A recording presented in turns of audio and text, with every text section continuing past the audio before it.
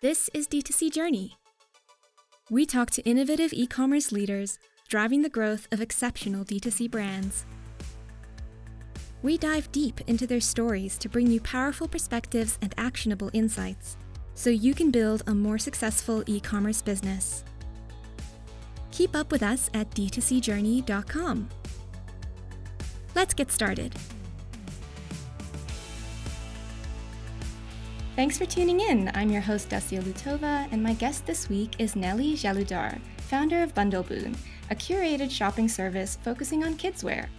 Bundleboon has grown leaps and bounds in the 4 years since its founding and is now a breakout brand in the D2C apparel space. Nelli, thank you for being on the show. Thank you for having me. Great. First question, how would you describe where you are on your D2C journey? We're more in the growing phase now. We're trying to grow as fast as possible to really get the Bundleboon brand out everywhere as much as we can. Brilliant. And you've been quoted as saying, "I never wanted to be an entrepreneur." So can you tell us how you went from being a sales associate for Pandora to building one of the coolest businesses in the fashion industry today? Well, you are very correct. I never wanted to be an entrepreneur. I think the reason why I became an entrepreneur was because I met the right people and I got the right motivation from those people. I was lucky enough to start working for a startup here in Amsterdam, founded by two very hungry and young entrepreneurs, men, both of them. And they basically took me under their wing and taught me everything about entrepreneurship. And I think the hunger that they had and the mindset that they had, basically going through so much ups and downs throughout their entire entrepreneurial journey, really inspired me and really made me realize it doesn't really matter the type of background you need to have or the type of skill set. As long as you have the right idea and customers that want to buy your product, and you have a great work ethic, then that's all that matters. So I was like, hey, if those two can do it, so can I. So yeah. And what was the spark of insight that led you to making Bundleboon instead of, another idea, another business? So while I was working for the startup, which basically did what we do now for Bundleboon, but then aimed for men, they weren't able to scale it as big as they wanted to. Even after years of trying, they were still not profitable.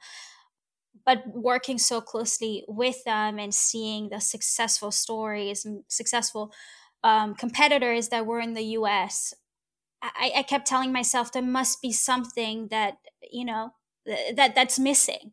And so the more research I did, the more I saw that there is such a big gap when it came to kidswear.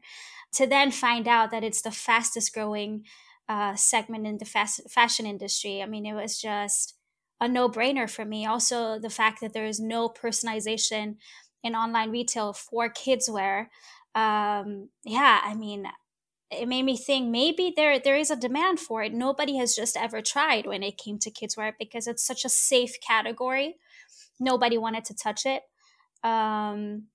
So I gave it a go, and turns out it worked. It worked out good for you. Yeah.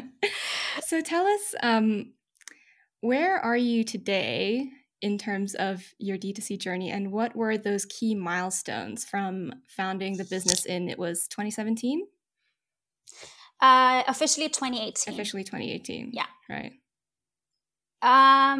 Well, for almost 2 years since we started, we bootstrapped. We bootstrapped everything. It wasn't until we got our first big investment where we were like comfortable with going all in. We had a product that worked. We knew that our customers loved it. And we built an incredible team behind it. And that was just an indication for us that now it's time to take all the learnings that we got throughout the journey and really go all in now. So we're a bigger team. We're a team of 14 people, including myself and my co-founder.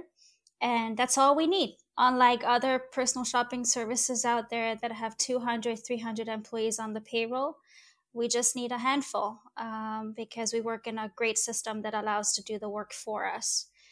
I would say the biggest milestone for us was definitely being featured on the Dutch version of Dragon's Den. That was an incredible, proud moment for us because, one, at the time we needed the money. Two, we knew the amount of exposure that the show would give us. And three, we were just first time entrepreneurs showing up and pitching to these dragons, not knowing what to expect. And then we walked out with a deal of €500,000. And that was such a big moment for us, for sure. And it was during COVID, by the way. So it was it was such a great moment. And I think that was an indication for us that we are doing a good job and we don't give ourselves enough credit. Yeah, absolutely. So how did you win those first few customers in the very early days? Well, actually, one of the things that the two founders taught me was to never quit your job to become a full-time entrepreneur unless if you have a product or service that you know there's a demand for. So that stuck with me. So instead of just quitting my job and thinking, hey, Bundleboon is going to be a safe bet, I did it as a side hustle for a couple of months. So in order to prep for the actual launch, I needed to know how many people actually wanted or if there was a demand for my type of service. So I did a pre-launch, and within a week and a half, I got 150 pre-orders in. And it wasn't as if I was surprised. I was just in shock that these people actually wanted it. And it was simply reaching out to my network, who reached out to their network, who reached out to their network. So that's basically how I tested it. I did it alone for a few months. And the bigger my side hustling got, I knew that I needed a co-founder because I had zero experience in inventory, purchasing, merchandising, none of that. I'd never done that before. So I was like, hey, where's the best place to find a co-founder that has those skill sets? Was at a Amsterdam startup weekend. And we ended up being in the same team for whatever reason. And she basically has the skills that I don't have. And here we are. Amazing. That's like you met your business soulmate just at one weekend. For sure. We're completely different people, but at the same time, we have the same mindset. We have the same work ethic. I guess opposites do really attract. And to kind of circle around to your growth, you mentioned that hitting that 10,000 customer milestone was a huge deal for you. Yeah. Why was that 10,000 number significant? When we started, obviously, we didn't know how big this was going to get. I mean, we're not in multiple countries. We're in 2 countries, but in our eyes, we're relatively big now. When we started, we were like, okay, what are the goals that we want to achieve? What defines success for us as entrepreneurs, as a team, as, the concept that we are? And one was that people came back for second, third, fourth box, that people were satisfied with our service, and that we would hit 10,000 customers.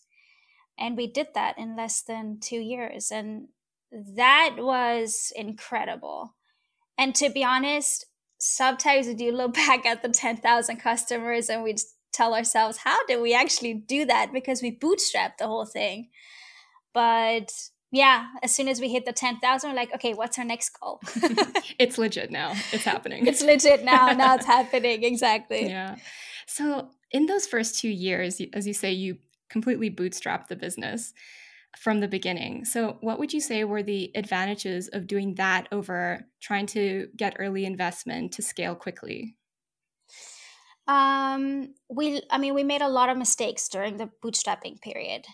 And that made us stronger, not only as founders, but it made us stronger as a team, but also it turned our concept into something that our customers really, really want. So I think instead of splurging out on a whole new system or website during that stage would have been a completely big mistake, because in theory, do you actually know what the customers really want until you test it? So our theory was test, test, test, and we shouldn't change anything until we actually know for a fact that we need to change it to that certain thing that the customer really, really likes. And in those early days, what were the most important things that you did invest your money and your resources on? Team. At that time, we didn't have a system that could do the work for us. We didn't have enough data. It didn't have that advanced features that would literally allow us to use, algorithm as the output. So for us, hiring the right stylist was key. So we would rather spend our money on hiring the right people and get a bigger return on investment in terms of better KPIs than spending a lot of money on advertisement, for example. Mm-hmm. So that was what we spent the majority of our money on, for sure. The right people. Right. And it has paid off. Brilliant. And how did you find those right people in those early days? What does that process look like for you? We searched via LinkedIn for certain stylists, but also through our own network. I was lucky enough to work for a personal shopping service, so I obviously knew a lot of people there. We even found one of our stylists through the old team that I was working in. But other than that, through network. And how do you think about capital allocation today? Has it changed as you've been growing as a business? Yes, we're a little bit more bold now. We dare to take the risks. I mean, we want to grow very fast. We have certain ambitions now. And because we are in that growing phase, for us, we have the mindset, or like, okay, if we put the money here, or we put extra money here, then for sure there's going to be a bigger return on investment at the end of the line. So we're for sure a lot more bold than we were before. Cool to have that that power to be bold and to have try new things and experiment. I think you have to be confident in that it will work. It's great to take risks. As a founder, as a startup founder, you have to take risks, but it has to be calculated risks. Educated risks. Educated risks, yeah. Brilliant. And we were talking a bit about success and what success looks like. Did you guys have specific metrics that you were tracking in the beginning, and have you changed up what you're tracking now in terms of what metrics are measuring your success?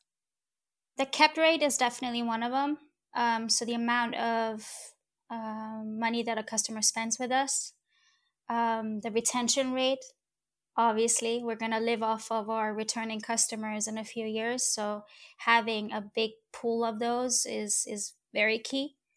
But also the service that we provide.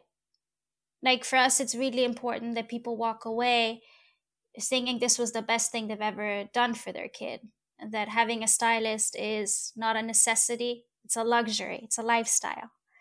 So that's for sure success for us. But at the same time, to also, that's more successful founders, I guess, to also have people in the team that will learn from you. I was very lucky that I learned a lot from the people that I worked for. I mean, it inspired me to become an entrepreneur. And if I can do that for a person in the team, then that's enough for me. Brilliant. Yeah, and retention is absolutely so crucial, especially with subscription models like yours. What tactics are you guys using to keep those customers coming back? I can give you an indication of how we did it before. It was very manual. Like we would literally have each of our stylists sit there with their WhatsApps and reaching out to every single customer that they have.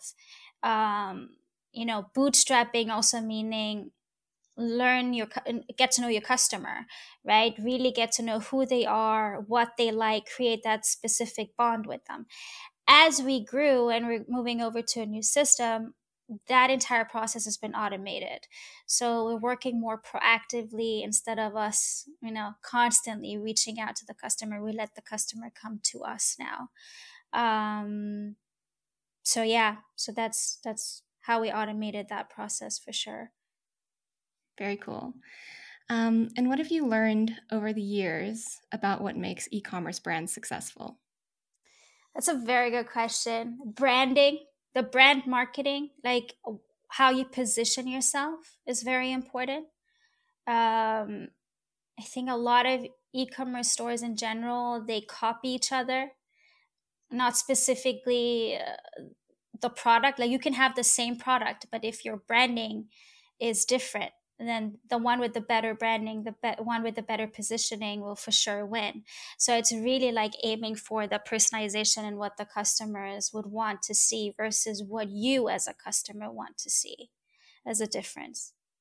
Very, very wise words.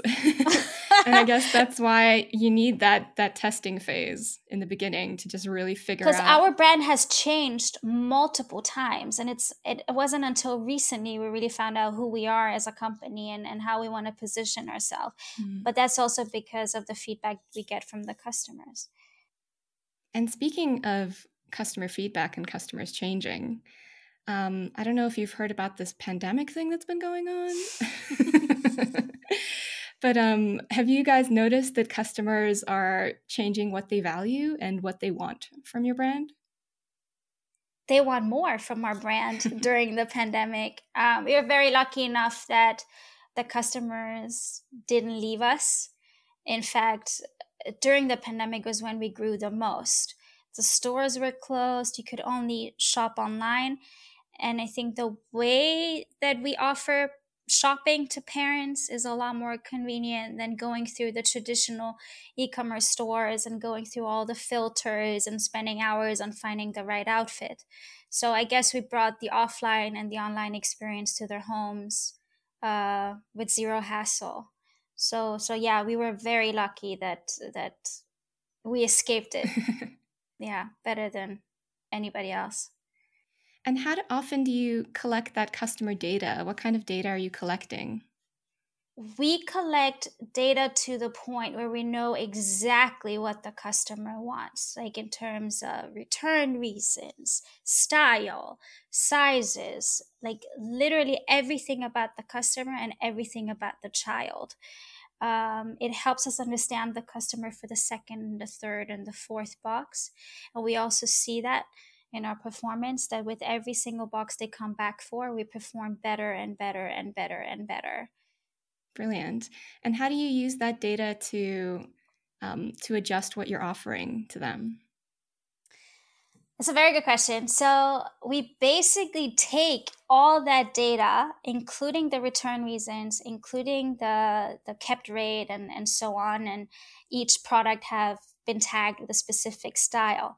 So that entire analysis is something that my co-founder Monique will take to each buying meetings and basically choose the selection based on what the customers want season by season, the type of style that they're looking for, type of color they're looking for, type of price range they're looking for, instead of just going with the guts of what we think the customer wants. And it's definitely helped us. I mean, obviously, in the beginning, the first season where we had the company, we made a lot of mistakes.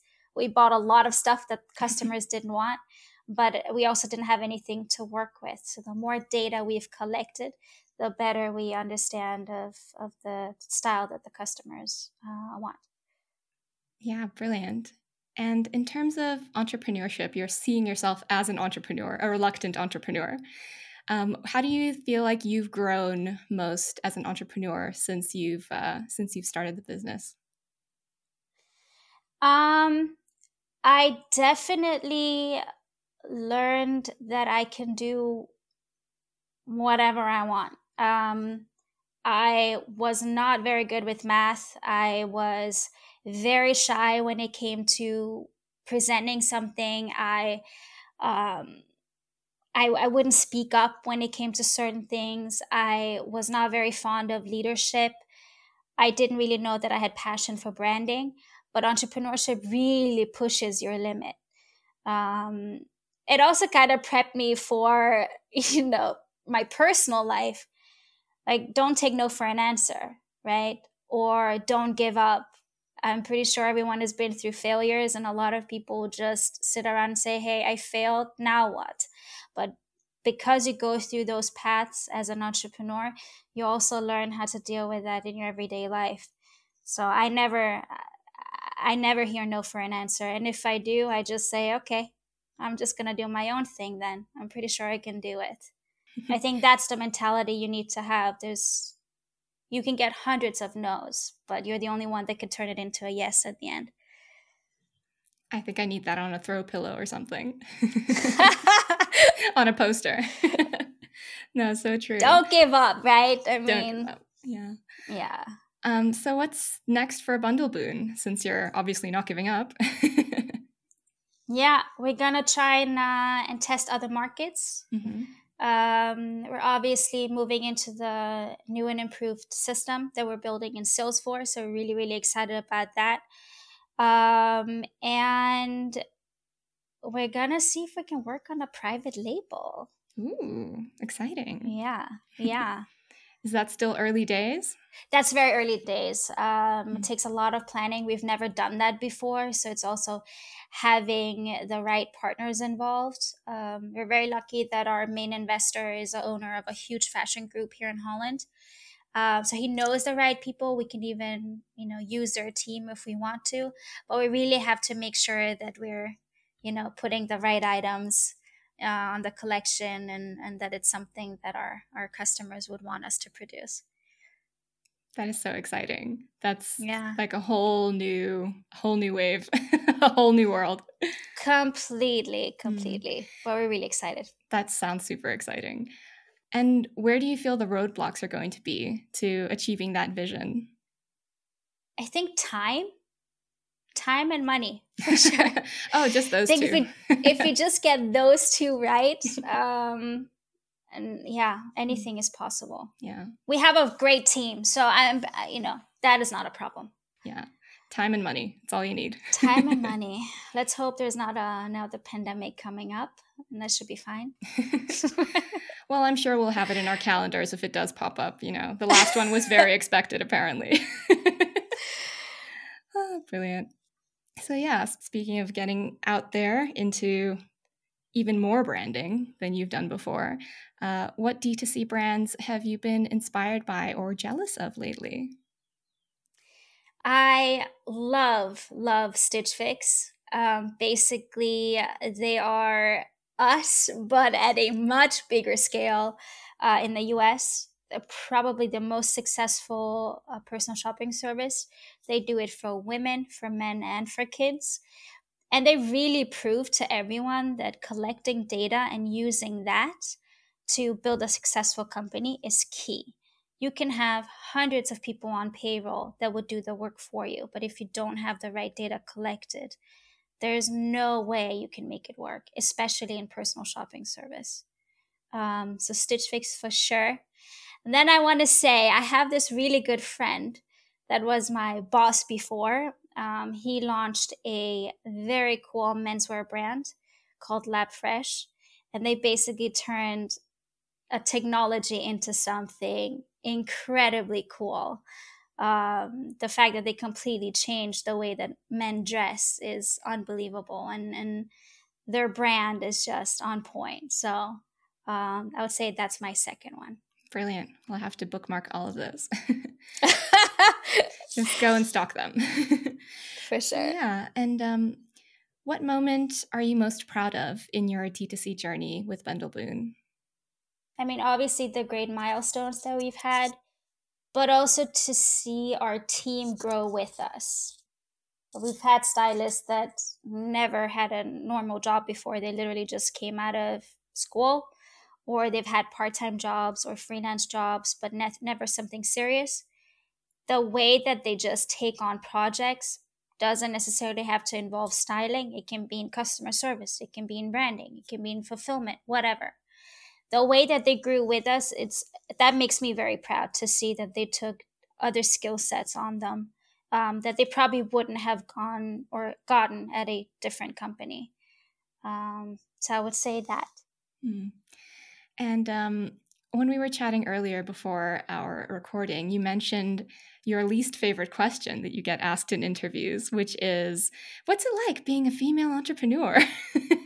Can you talk a little bit about what that question brings up for you and what we want to talk about instead with female entrepreneurs? Sure. I just find that question very stupid because entrepreneurship should not be defined by gender. It should be defined by what you've done and what you've achieved. I'm pretty sure no male entrepreneur have been asked, what's it like being a male entrepreneur? But it's because female entrepreneurs, the word entrepreneur associated with a female is just still very taboo. Nobody, talks about it. If people think it's cool, but still majority of funding goes to men, not women.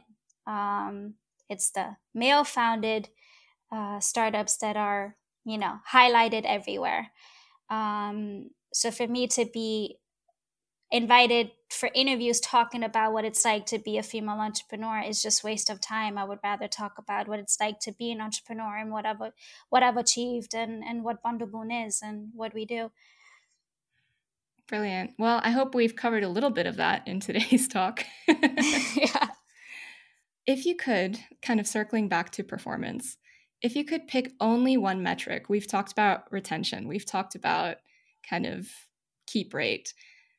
If you could pick only one metric for your business to improve over time, what metrics would have that biggest impact for Bundleboon? Can I only choose one?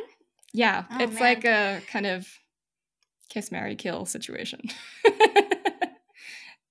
I can't figure out if I should choose the kept rate or if I should choose retention. I think I would go for retention rate because the more customers we have coming back to us, obviously also means higher kept rate, more revenue. And we're going to live off of our returning customers in a few years anyway. So I would say retention rate for sure. Brilliant. Since we've been talking so much about journeys, our D2C journeys, one last question before we wrap up. What is your number one travel destination? Now, does this have to be a country I've been to before? No, it can be dream destination or somewhere you've been. Oh, okay, that's easy. The US for sure. The US. Yeah. Why the US? Just love it. I've been, actually, it could either be the US or China. Those are my two favorite destinations.